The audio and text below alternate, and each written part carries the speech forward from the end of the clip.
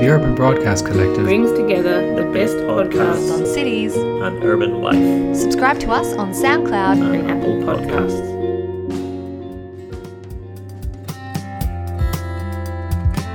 This podcast is supported by VPLA, Victorian Planning Environmental Law Association. Welcome to the Planning Exchange, where we interview built environment professionals who are doing interesting work beyond the ordinary. I'm Jess Noonan, and I'm joined by my colleague, Peter Jewell. Today, we're getting a bit of a history lesson on our capital city, Canberra. We haven't had the pleasure of interviewing anyone from our capital, and today we're getting a 2-for-1 deal with Peter Johns and Natalia Venglash. Natalia has a Polish-English background and moved to Canberra 8 years ago and has worked predominantly as in-house planner for the Canberra Airport. Peter recently retired from the ACT Public Service after 30 years as a planner and more recently working in the public housing space and the redevelopment of public housing properties. Welcome to the show, Natalia and Peter. Thanks for joining us. Hello. Thanks for having us. Now, starting with you, Natalia, can you give our listeners just a brief bio, please?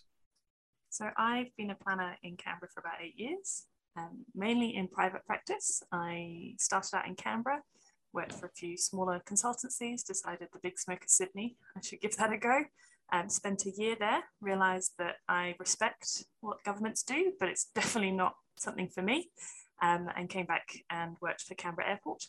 I spent 3 years there and just as of 3 weeks ago started back in the consultancy game with WSP.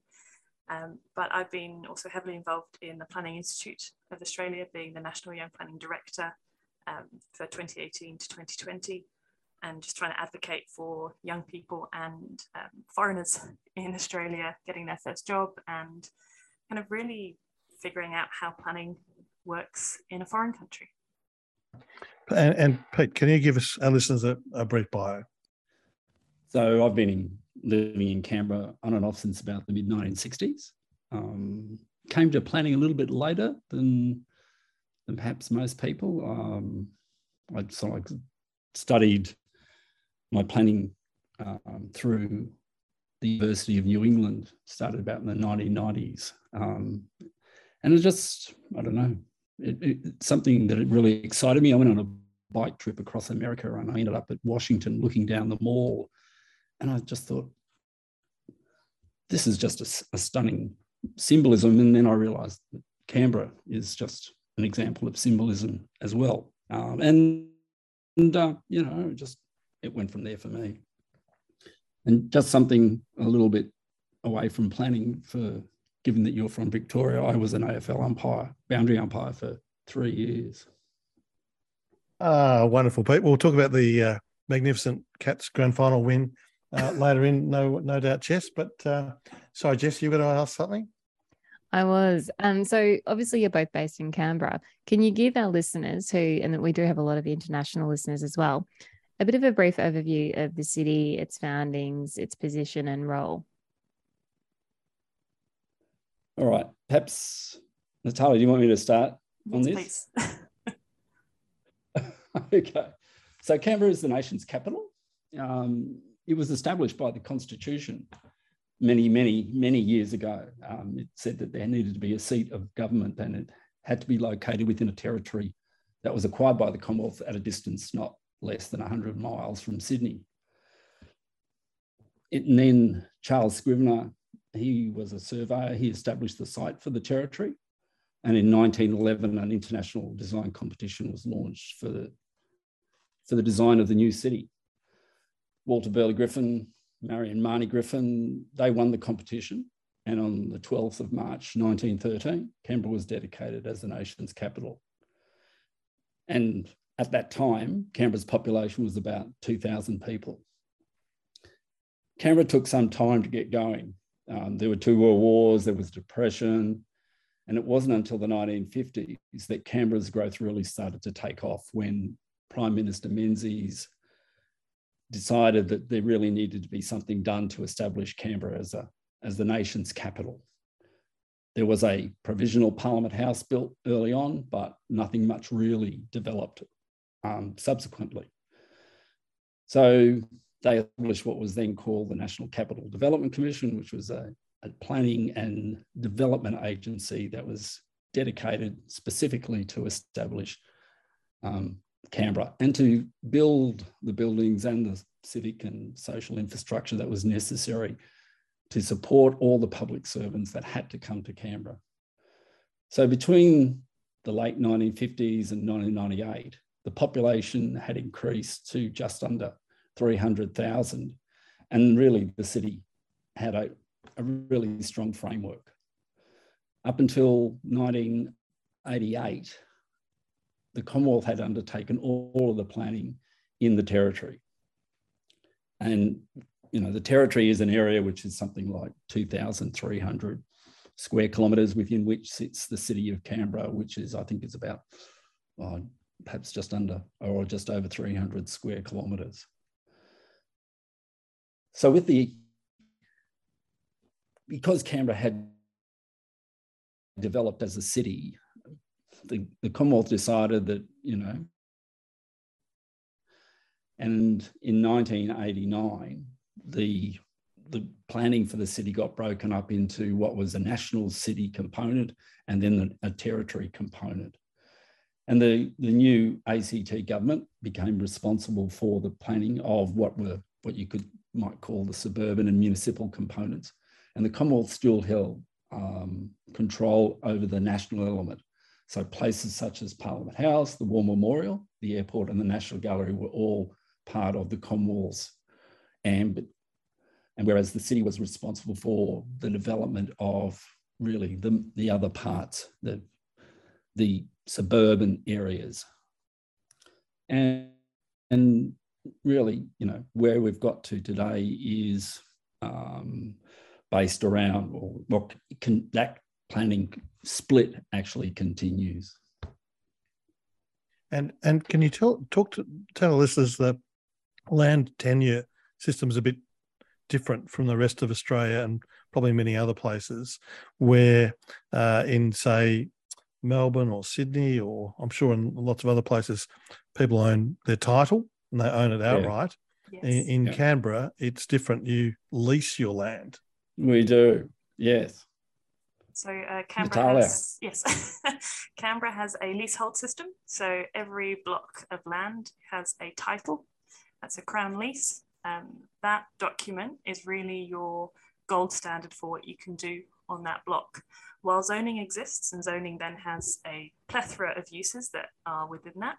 If, for example, you have a block and your title says or Crown lease says that you can do a swimming pool, then you can only do a swimming pool on that block, irrespective that the zoning allows 20 different uses. So it's definitely unique that a lot of people, when they try and develop or come to Canberra, they kind of stumble at that first block of your zoning is more indicative of what you might be able to do.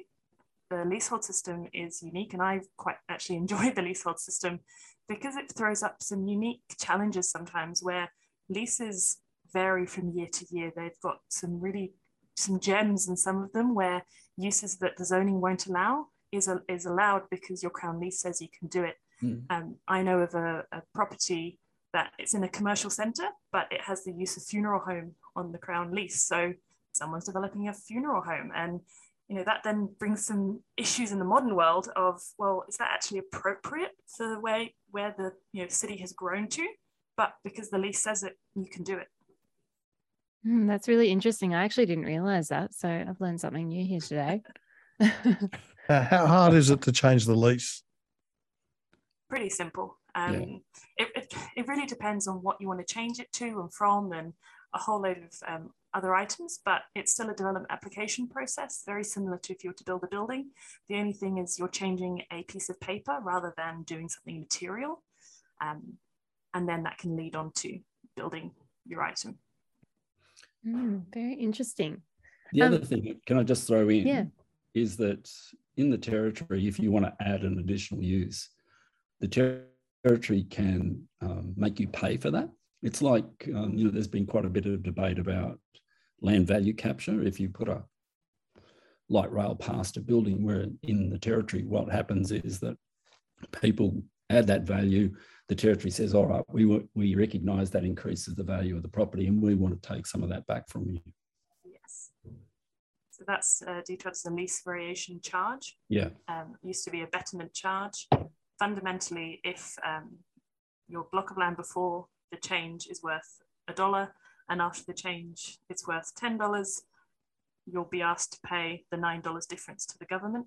There are a few incentives, and you only have to pay 75% or 50%, or at the moment I think childcare centre, if you add that, there's no charge for adding that into your lease. But there's definitely a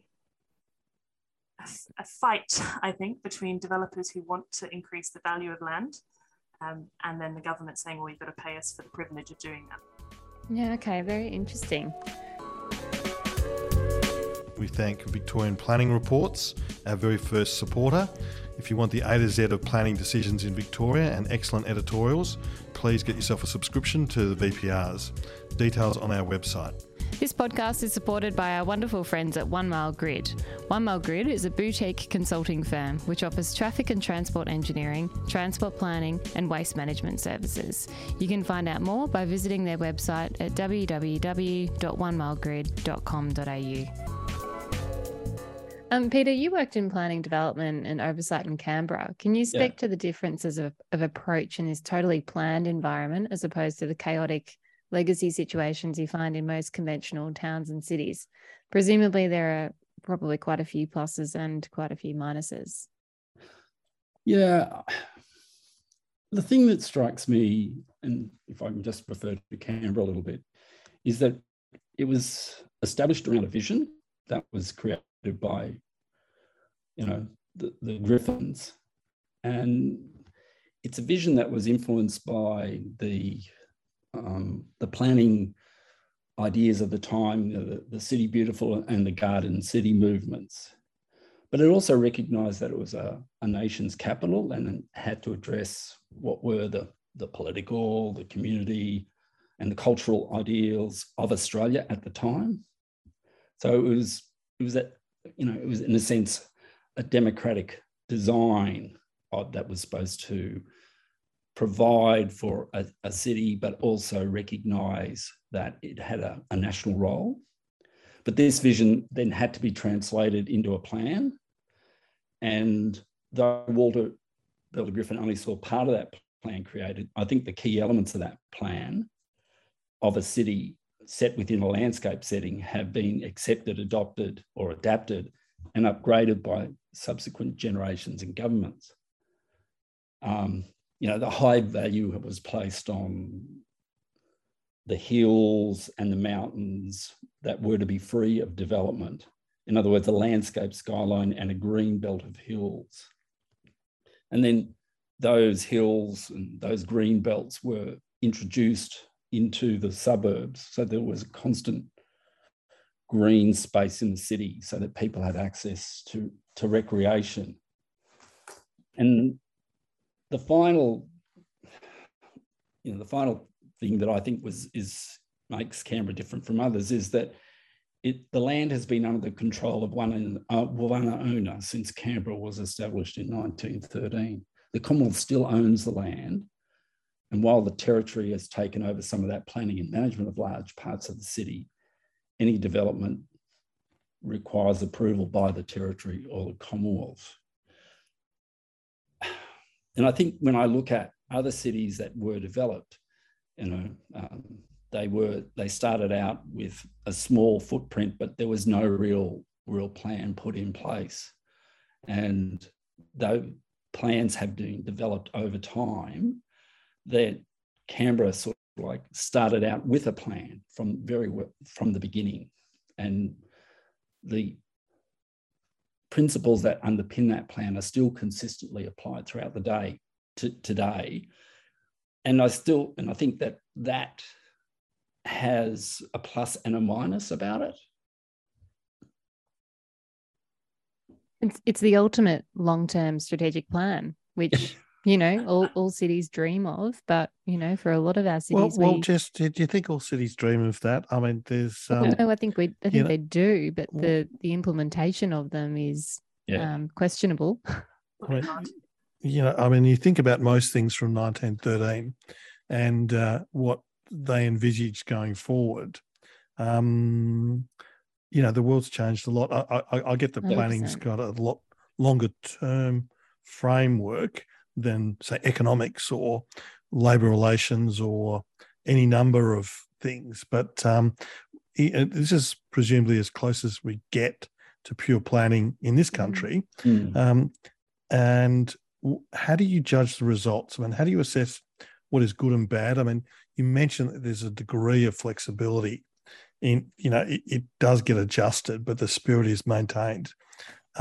What lessons can be drawn, do you think, from Canberra for other places? I think it's a very interesting question because fundamentally, we do have a very prescriptive planning system in the ACT because they have a plan that, a gentleman and his wife, they wrote it together in 1913. The world was a little bit different than now. It was very, it didn't really envisage Canberra growing to the size that it has grown. The plans pretty much stopped. If you look at the plans in the inner city, they had inner north and inner south, and that was pretty much the thought process. And now you've got these rules and criteria that you have to try and fit your development into. And it's a little bit difficult to say, oh, that's a great piece of development. What has happened in Canberra is that there's some really interesting buildings that architects have come in and designed and kind of within the parameters of the plan. And you've got these avenues if you're in the main city, and they're beautiful, and you've got these height limits. And as Peter said, in terms of the hills, most cities that you go to that have these hills would have houses up them. We don't have that. We have that beautiful greenery all around the city centre. Does that mean it's beautiful and works really well? Maybe not. The inner city, if you go to the centre of the city during the day, it's not that busy and it's not that filled. But does that mean it's not a good city? It really depends which parameters you want to use as your starting point.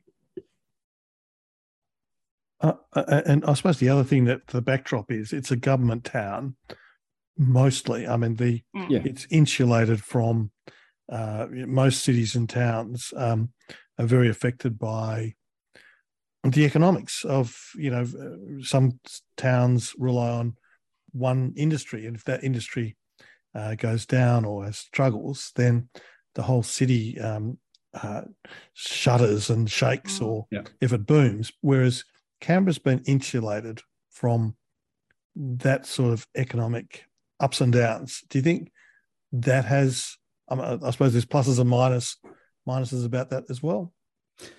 Well, I mean, when the Howard government came in the 1990s, there was a huge impact on the public service, and that created a big impact on what was happening in Canberra. And I think the governments, the local governments, have since then tried to encourage a diversification of industry in the territory to avoid that situation occurring again. So you've seen the University of New South Wales playing a part at Duntroon, but they have now seeking to establish a lot stronger presence in the city itself. So, the role of education has really grown as an important industry within the ACT. And do you think this has also, stifled any innovation and experimentation in terms of planning and design and architecture within Canberra? I really do think so. Fundamentally, yes, because at the end of the day, something that meets all of the rules within the codes that you design to, you can build it. And those are very prescriptive. They literally detail the colour of a suburb specifically has a colour palette. It details the height, if it's a wedding cake design building, it's very strict. Then you have criteria which open up the door just a little bit and kind of say, if you've got a height limit, then the criteria may say, in keeping with the local area. So potentially a historic building might have had an extra story or two, so you might be able to kind of open it that way. a recent ACAT case, which is our civil tribunal, or recent, probably a few years ago now, stated that the criteria must be read with the rule. So now you have even more kind of parameters around your criteria that were meant to open it up. So now you have a planning system that is based on either a rule or criteria that has to be read together.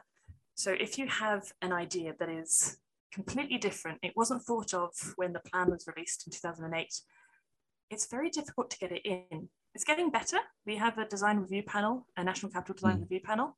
That's helping because they're kind of bringing in an architectural element and thinking, okay, the design is beautiful, it does work. We might have to, work around the rules, but it would be a better outcome long-term.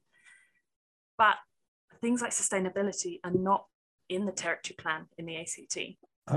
I suppose there's the question of, as planners, we like things orderly, and we think that we're the residual, we have the knowledge, but there's a lot to be said about the cut and thrust of challenges and entrepreneurs who go out on a limb and create new things that, and I suppose there's that tension in other cities where it sounds like that sort of breeding ground or is not as available in Canberra.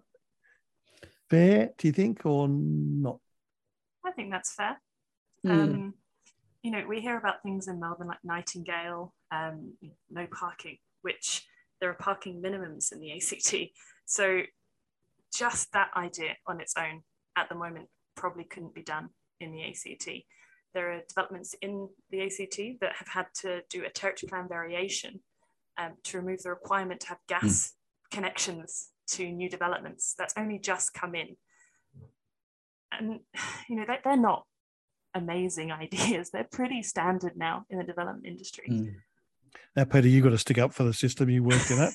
So come on, over to you. Good come luck. on, throw some. Good throw luck. some. Well, throw a couple of long arms or something. Come on. Well, I think that if you look at the history of the ACT, there has been, an attempt to introduce different sorts of developments. Like, there are parts of Canberra, in our suburbs that have RAB-burn developments in them. And there's different sorts of approaches to how suburbs might be laid out that were tried at the time, and whether or not they were successful, but they were at least a way of looking at things and trying to do things differently. And I know that trying to bring in planners and architects from all around the world in the past has created a very different outcome than what might have been expected. And when I look at some of the, like the National Library and the National Gallery, and then you have a look at the National Museum, and they're very different buildings, and they provide a contrast that I think is really exciting. Whenever I cross the lake and I look at the National Library, which is a very traditional design, and then I look at the National Museum, which has got all sorts of different colours and different shapes, and I just think, I love that sort of difference. And I take the point that Natalia makes and how the planning system needs to change to perhaps encourage more of that throughout the city, so that people can really see great design taking place.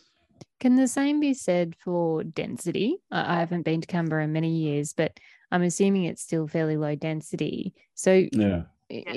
Along a similar vein, I guess, in terms of housing mix and housing variety, presumably it's, Canberra's accommodating more transitory sort of workers and families. Do the policy settings respond to that and also the need for density? It's starting to. I think you've got, I would hope that you come to visit soon so you can see how much it's changed.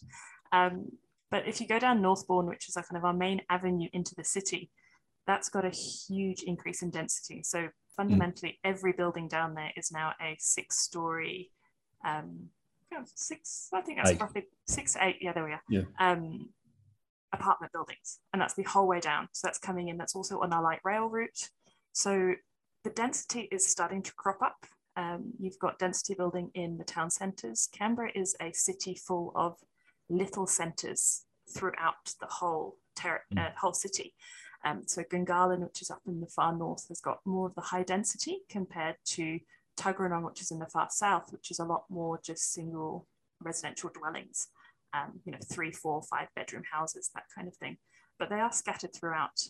The one thing that I would say, just to the previous point, kind of counteracting to what I did say, is that it does give certainty. So if you know that the plan says X, Y, Z, that's pretty much what you're going to get.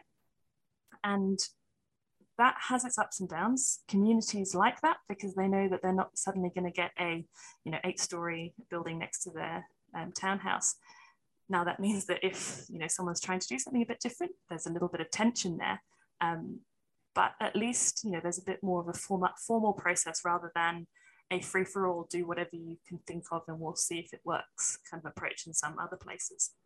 Well, Natalia, we're not all savages outside Canberra, and this let it rip sort of concept you mentioned, I'll have to call you out on that false narrative. Barangaroo. We are completely, bound by rules as well outside of the Canberra bubble. So, Jess, unlike you, I've been to our capital city fairly recently, and one thing that struck me was the number of sort of 6 to 8 story buildings going up around the city core. And it seems like, they're relatively fresh buildings. What are the lessons learned with that type of development? Well, I did a lot of the planning for a lot of those buildings on Northbourne Avenue. Jess, they're absolutely stunning. Hi, Natalia. Okay. No, only the ones you did, of course. But and where did you draw? Those type of apartment buildings are not indigenous to Canberra. No. Where were the lessons drawn from? I think a lot of the buildings, there's only probably a handful of architects that have designed them. So that really helps with the presentation on Northbourne Avenue because a lot of them have a very similar topology as you kind of go down the street. I think one of the big ones on Northbourne Avenue, there's a development called Space, which was actually developed quite a few years ago, but it's one of the best buildings on Northbourne Avenue because of the solar access. So the architect that escapes me at the moment, I think it's Bruce Townsend, there we are. He designed that with solar access being his number one thought. So almost every single apartment, which is a feat in itself, has at least the minimum amount of solar access. That's huge in comparison to what most developments now, you can get away with about 80% and then 20%, they'll be in the shade, but they'll live kind of idea. And I think that thought process has actually permeated through the design of the other buildings of going, light is important, especially when you're building up, because you don't want to be on the side of the building that never gets light. It's trying to be a bit more innovative, especially when you've got a very north-south orientation on that road. And I think I think that having such a wide area of land taken up by road and now light rail, having tall buildings either side of it, 8 stories is about a medium-sized building, actually starts to define that space and to actually give it some good urban amenity. So you look for good design to actually improve that, and you look for good design to encourage people to make use of that space. And I think that generally we do, but sometimes I think that ground area could do with a little bit more work. I think that's fair. One other thing about how the two planning authorities kind of interact. So on Northbourne Avenue and any of the major roads into Canberra, it's the National Capital Authority that look after those areas. And within 200 metres of the centre line of the road, they've got at least some say in how the urban form presents. And one of the simplest ways to explain the difference between the ACT government planning system and then the National Capital Authority in the Commonwealth is aesthetics. The NCA is really into ensuring that when you have a entrance into Canberra, it's aesthetically pleasing. It really focuses on you're entering the nation's capital. You're not just entering a place. The other thing that perhaps I would like to throw in is the fact that there has been a lot of discussion in Canberra about light rail and what it will bring to the city. I think that it's from a urban perspective, I think it's been probably one of the an interesting impact on the whole city. That part of the city in which it runs, and how it has been really well and truly accepted by people. You know, people are using it and making it their means of transport to get into the city. So having tall buildings either side of it and people actually using it brings that transit-oriented development principle to the fore. While we're on the topic of presentation, what about landscaping and what kind of significant role does that play? Because I believe the original historical master plan did have some reference to landscaping in it as well. How specific was that, or was it more just about the green belt around the city? Did it go into detail as to what was expected and what the vision was for Canberra inner city? I think that the term bush capital is used often in discussions about what this city looks like, and I think that is drawn from the work that Walter and Marion Marnie Griffin did in setting up the city. And I think that when in the late 1950s, early 60s, when the then new planning agency sat down and thought about what the city was going to look like in the future, I think they probably thought about, well, how do other cities develop? How have they developed? And how have they grown out? And then they looked at what the Griffins had done, and then probably came up with a decision that said, well, we need to respect that. And so that then led to what Natalia said was a number of centres being developed around Canberra with a large amount of green space existing between them. And, whether or not you might agree with that decision, it certainly has had a significant impact on the city and how it responds to those planning challenges that exist elsewhere in other cities in Australia and over the world. Thanks for the support from Ratio Consultants, an independent voice and trusted partner in planning, urban design, transport and waste management. Ratio supports change through projects that shape cities, neighbourhoods and places for people. See ratio.com.au for details. Jess, I'm going to probably not be able to go back to Canberra, but it was said, it's been said that the development of Canberra wrecked a really good sheep station. I'm sure you've heard that. It was good sheep grazing country before they went there. Yes, that's but true. with the landscaping, it's a bit like Singapore. Singapore's got magnificent a green city, but it's enormously expensive to maintain that. I mean, Canberra is an experiment for all of us to look at. Should we hold it to higher standards than everywhere else because it is a purely planned city? I would have thought that the housing options and the housing developments could be a lot braver there than in many other places. What's the view on that? Is Canberra the experiment that we want? Has it produced those experimental results that it its promise was in 2 minutes or less? Maybe Natalia first. Gosh. I think,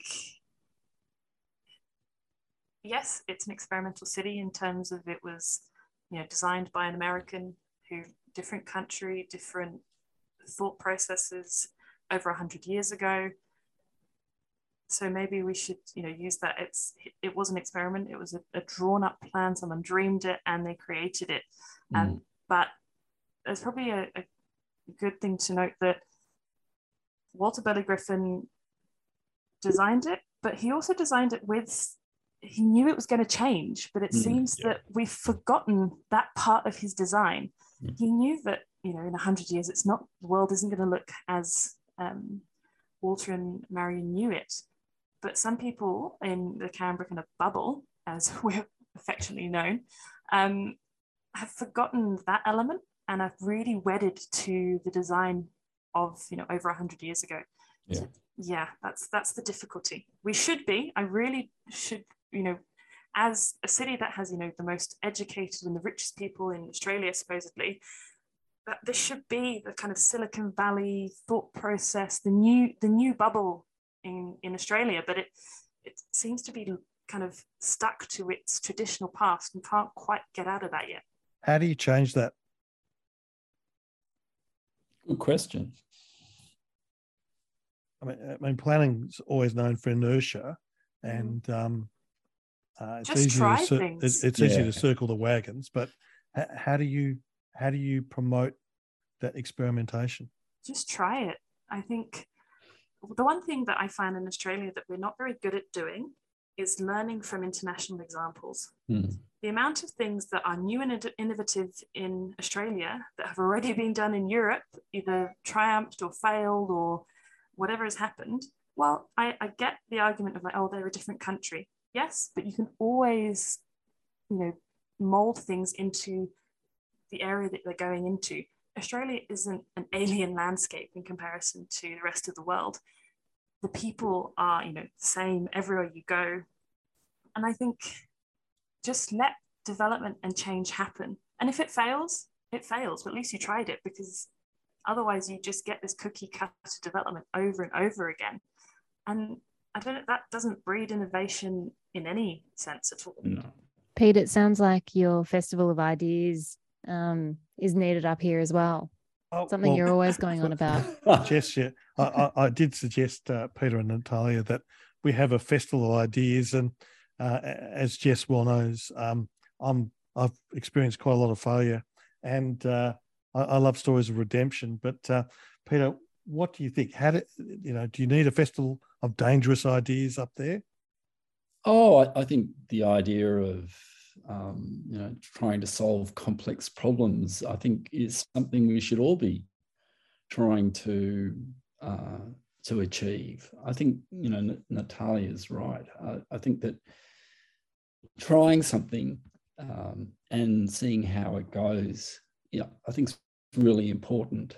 And I see groups of people getting stuck in where they are, and sometimes there needs to be a ground that needs to be achieved. And I think sometimes these things happen without people knowing about it.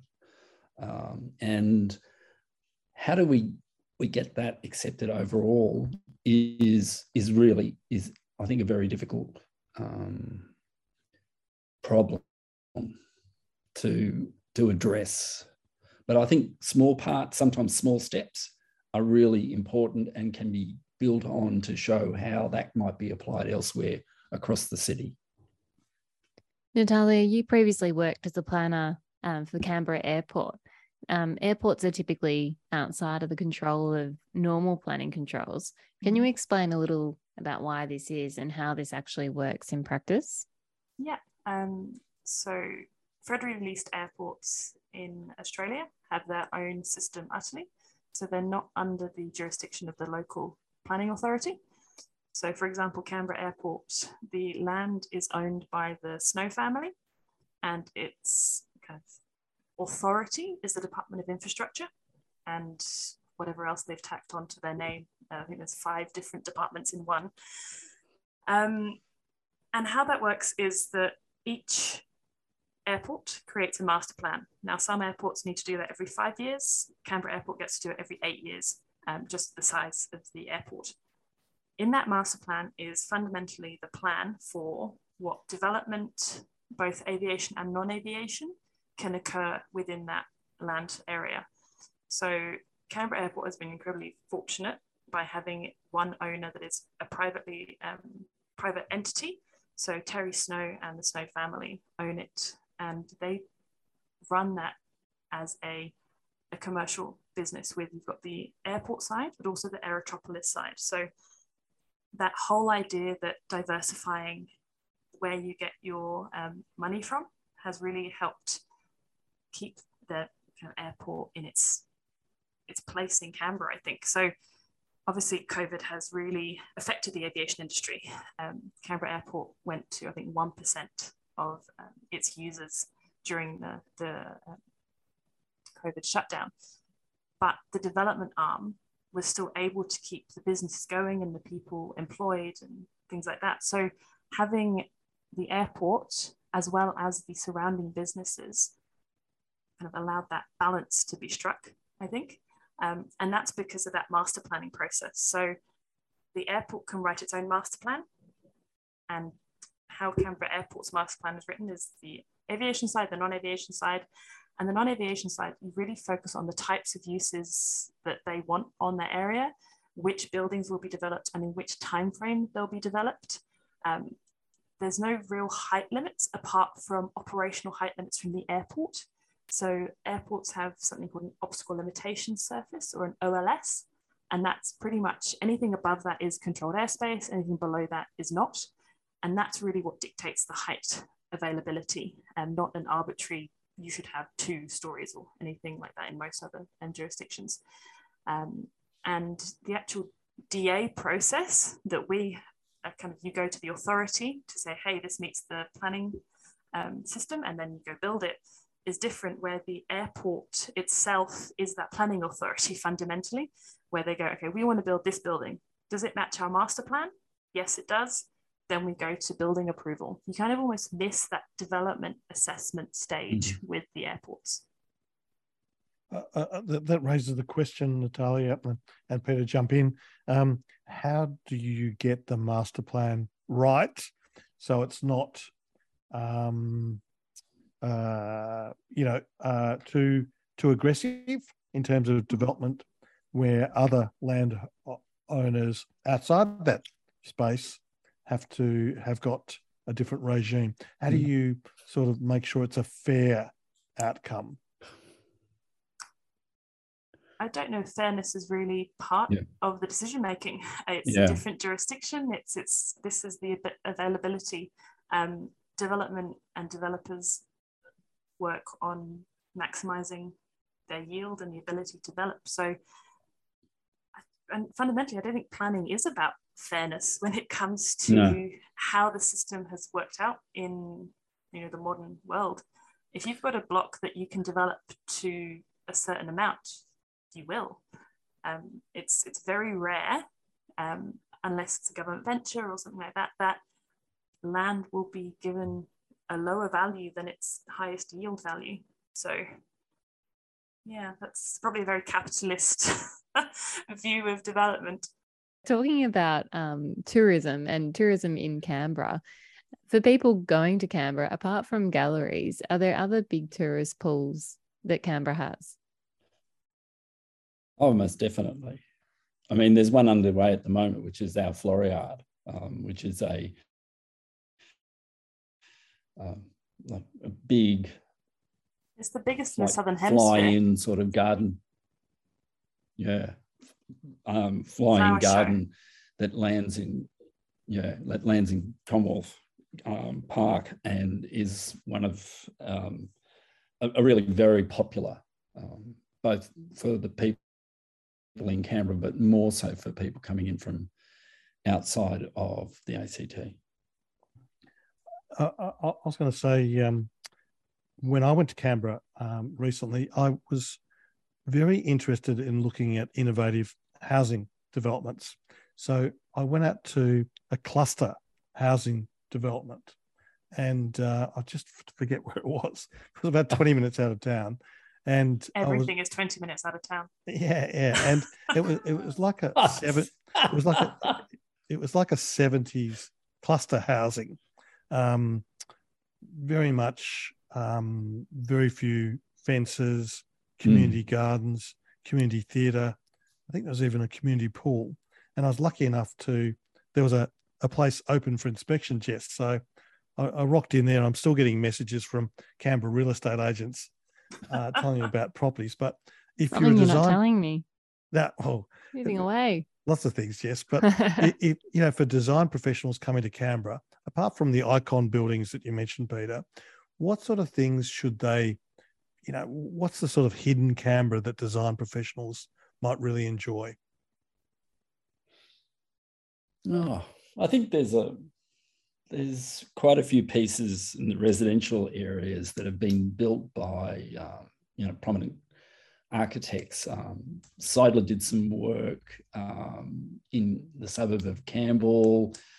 There's been work that's been done by prominent Australian architects, in addition to Harry Seidler, John Andrews and others that are just scattered throughout the suburbs. And the Australian Institute of Architects has if you get onto their website, they have a list of prominent architectural works that are in the residential areas. And it's these little jewels that you might come across every now and then that just, get the heart going a little bit when you perhaps get used to what might be just, the standard housing that's been designed. I would add to that also that everyone should go into Yarralumla, which is where all the embassies are. While they're not, they're not there because Canberra, the planning authority deemed it so, but every single country has their own style. They've built them within the style of their country. So you've got the kind of Japanese embassy is beautiful, and the Finnish embassy that shares with the Estonian embassy is kind of just a beautiful kind of a glass rectangle, fundamentally. Just all these little items, and you can just drive through the suburb and kind of stop and see all these buildings. I think they're so unique, and one of the items that makes Canberra just so different in comparison to any other city in Australia and fundamentally around the world. One of the things that you can get around Canberra incredibly easily if you've got a car. Walking is a bit different, but it's just as Peter says, there's these little gems that are kind of everywhere. And people just have to explore it. Don't just come to Canberra and go to the National Library and stay in the centre and go, oh, that it. Get a Canberran. You still get a Canberran buddy when you visit Canberra. So I'm going to show you the things that are just a little bit off the beaten track, but the things that make Canberra tick are those little things and the little gems that you find in the little local shops, not necessarily in the centre where you've got a big shopping centre or just the big institutions. There's other bits that excite. Sounds like we've just created a business opportunity for the two of you, I think. Local Canberra tours. So you're welcome. Thank you. I hope that goes well. And Peter and I will definitely be taking you up on that, I think, at some point. You should. Well, Jess, I really like Canberra. But and Peter and Natalia, things outside Canberra in Australian cities, is there anything that particularly grabs your interest? That maybe you don't have any examples, but is there something outside of Canberra that you are curious about?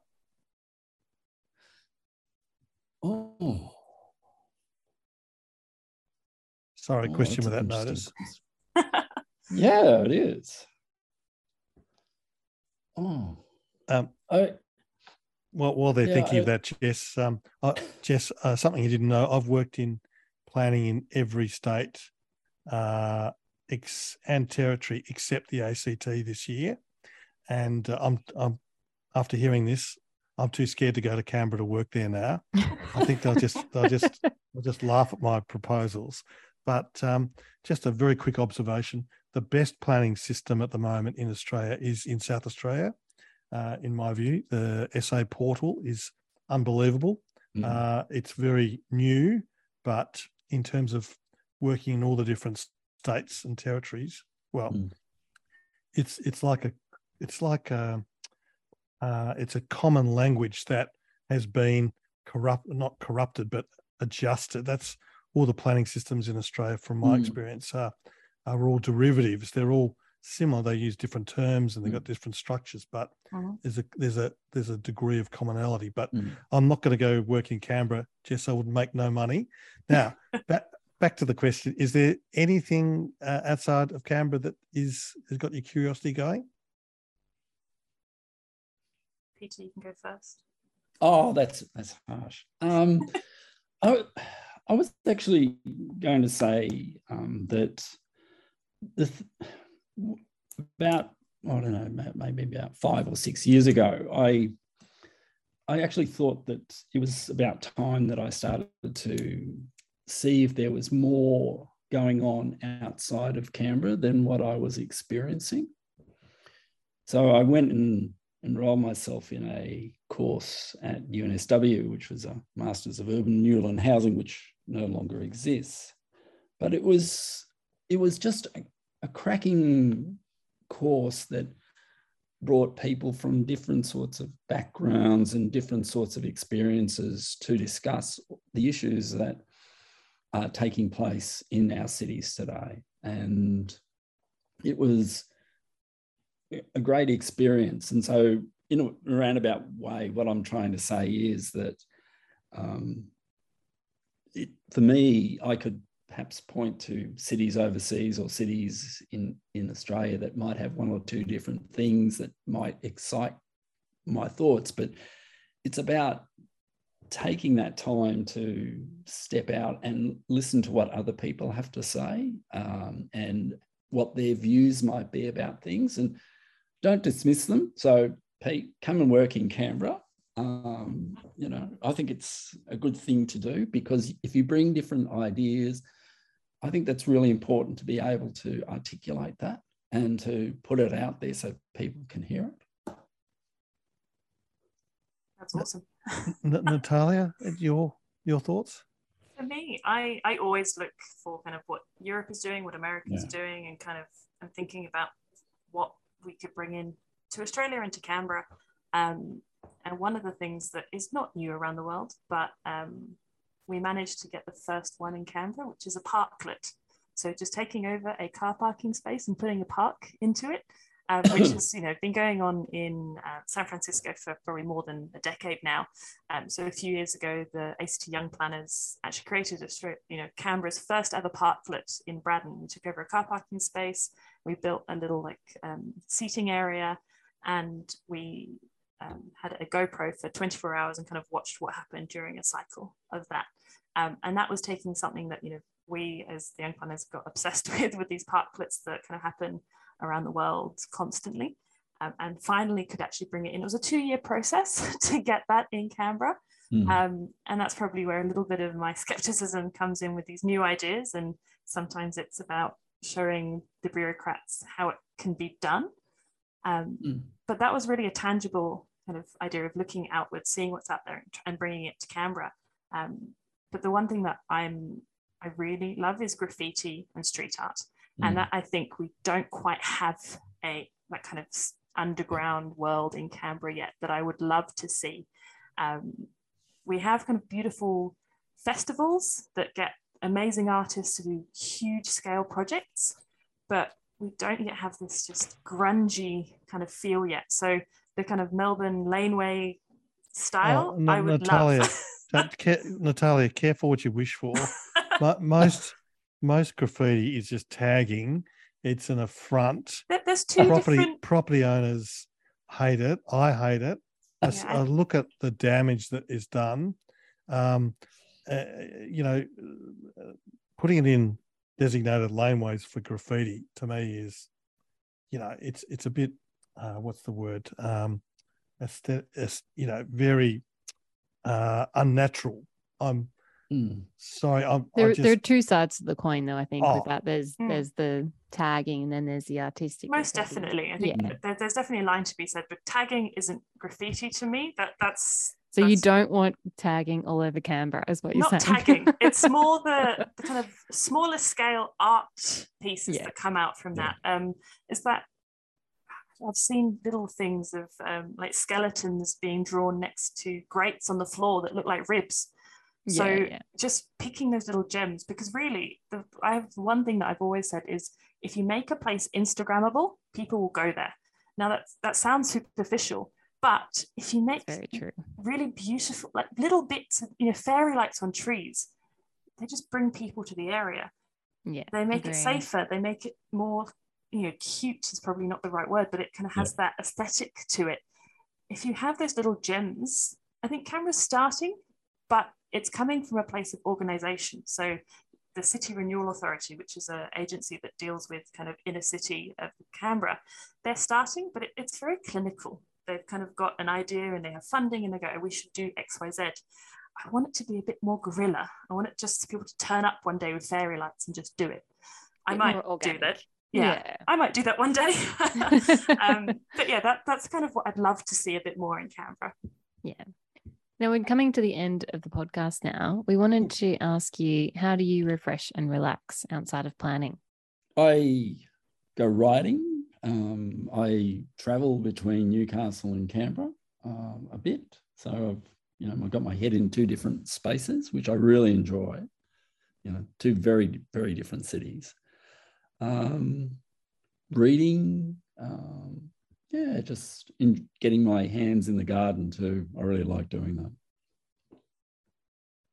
that. For me, it's definitely reading. I am a huge bookworm. I'm currently on, I think, about 45 books for the year. Mainly kind of fantasy and romance. I love a good love story. And also sewing. My mum's a dressmaker by trade, and I just love sewing. So those are my two ways to get out of it. We have both of those things in common, Natalia. Oh, lovely. I think you probably get through far more books than I do, though. Now, podcast extra or culture corner, something that you've read, seen, watched, listened to, experienced lately that you think might be of interest to our listeners. Peter, to you first. I'm reading Jane Harper's latest book, Exiles. You stole my recommendation. Keep going. Sorry. You should have told me, Jess. Which, I think The Dry is probably one of the better books that I've read for a while, and I've read all the others that she's written, and I actually think Exiles is back up there with The Dry. What type of storyline is it, Peter? Oh, it's rural noir, Peter. It's crime. So it's rather good. There's a consistent character the whole way through a lot of her stories, and this is the last book with that one character in it. So sort of wrapping up a series to a certain extent. Yeah, which is a shame, because I also like a writer called Ian Rankin, and he's got a character called John Rebus, which is he's developed over the many books that he's written, and I really enjoyed how that character has changed and flowed. So it's a bit of a shame, because I like Aaron Falk as well, which is the main character that Jess was referring to. And Natalia? So I have two items. One of them is actually another podcast recommendation. It's called 99% Invisible. Yeah. And it's an American podcast. It's one of my favorite. It's kind of got a development kind of focus, but then they branch out on some very weird and wonderful topics. And I just really, really enjoy it. I've really enjoyed learning about flags in, I think it was Barbados was one of them, and just some really interesting things. And the second one, we're all big fans of 99% Invisible, so you're in good company there. Wonderful. I love the name of the guy who runs it. Roman Mars. Roman Mars, yes. And his voice is just lovely. But my second one is a little bit dark, but I've just finished watching the Netflix show on Jeffrey Dahmer. True crime it's just something that has always interested me, on how people are quite broken in the world. But it's more the focus on the show on how racism and homophobia really was the forefront of how he got away with a lot of what he did. And it kind of just makes you kind of think about how there's institutional things that just happen, and they're just part of our daily life supposedly, but they can really be broken, and we have to kind of keep our eyes open to that. So that's really what I took away from that show. I started watching that probably 3 or 4 nights ago, and I don't think I got past the first half an hour. Is that? Oh, it's hard. It's definitely not for the faint heart. No, it's very difficult. But yes, I completely agree with your comments, though, in terms of the institutional mindsets, and the things that come out of it are all really interesting. But yeah, I couldn't get through it, unfortunately. That is totally fine. There's definitely parts that I just couldn't watch the screen. So, but after the first few episodes, it kind of more goes into the story of the people who were the victims, and kind of the story of that. And that was something that really was just heartbreaking, but also kind of, as I've already said, that kind of, we have to challenge what we see around the world. We can't just take it as face value. And what about you, Pete? Well, no, I'll go to you, Jess, because I've got 2. Oh, I've already told you mine. It's the same as Peter's. Exiles. Jess, I've got a hit and a miss. I watched On the Edge of Love, this DVD. I like this poet, Dylan Thomas, from the Welsh poet. And there was a film supposedly about, his life. But the filmmakers got so many things wrong, and important things wrong. And they just completely perverted facts, and changed a number of aspects of his character. And I was so disappointed, because I thought, if people don't know, much about his life, they will think that is what he's like. And I had a similar experience when I watched a movie earlier this year, Redemption, about one of my heroes, Siggy Sassoon, also a poet. And I was so looking forward to the movie, and they just put all this stuff in there that was sort of current trend thinking that had nothing to do with the story, which spoiled it. And I'm going to see Emily soon, which is about Emily Bronte, and I just hope they don't wreck that one as well. But that's my miss, I should say. My hit is Aussie Mega Mechanics, which is on lots of TV outlets and Foxtel and I think Channel 10. But it's about people around Australia who have to, riggers, engineers, welders. It's not completely blokey, I'll say that, but they have to fix hardcore machinery in very quick time. Massive trains, trucks, coal loading facilities, the Snowy Mountain, the gears in there. It's a terrific show about how people can work together, and how people are very smart at fixing stuff, and how we rely on very big infrastructure to keep our societies running. So Aussie Mega Mechanics, I'm sure you can get it in most places. So that's my recommendation, Jess. And I hope you both look it up, Natalia and Peter. I'm definitely not going to watch that TV show. To me, that sort of thing just reeks of, terrible problems in our culture. I'm definitely not going to watch your mechanic show either. So. Well, that's why we love diversity on this show. Exactly. I would actually like to watch that show. I love I even watched one of those train shows that goes for like 24 hours. It's just you watching a train journey. So for me, that kind of stuff just sounds awesome. Well, there's a whole series on train journeys in Australia, not just the one you've seen, Natalia, and they are fantastic too. Amazing. So thank you very much for coming along, Natalia and Peter, and Thank you so much. giving us an insight into the world of Canberra. I hope we haven't been too tough on Canberra. I think we held our own.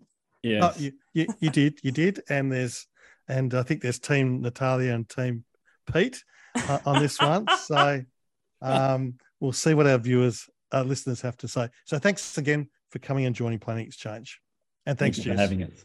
Thank you so much. It's been really lovely. Thank you both. Thanks for listening. If you would like to hear more of our podcasts, hit the follow button on Spotify, or the like button on SoundCloud, or the subscribe button in Apple Podcasts. Please also visit our Instagram page, LinkedIn, or website for behind-the-scenes footage of our podcasts and to get the latest on upcoming or recently released episodes. If you have any suggestions or feedback, please get in touch via our social media channels or by emailing planningexchange@gmail.com. A special shout out also to Jack Babbage, who does such an incredible job in producing this podcast.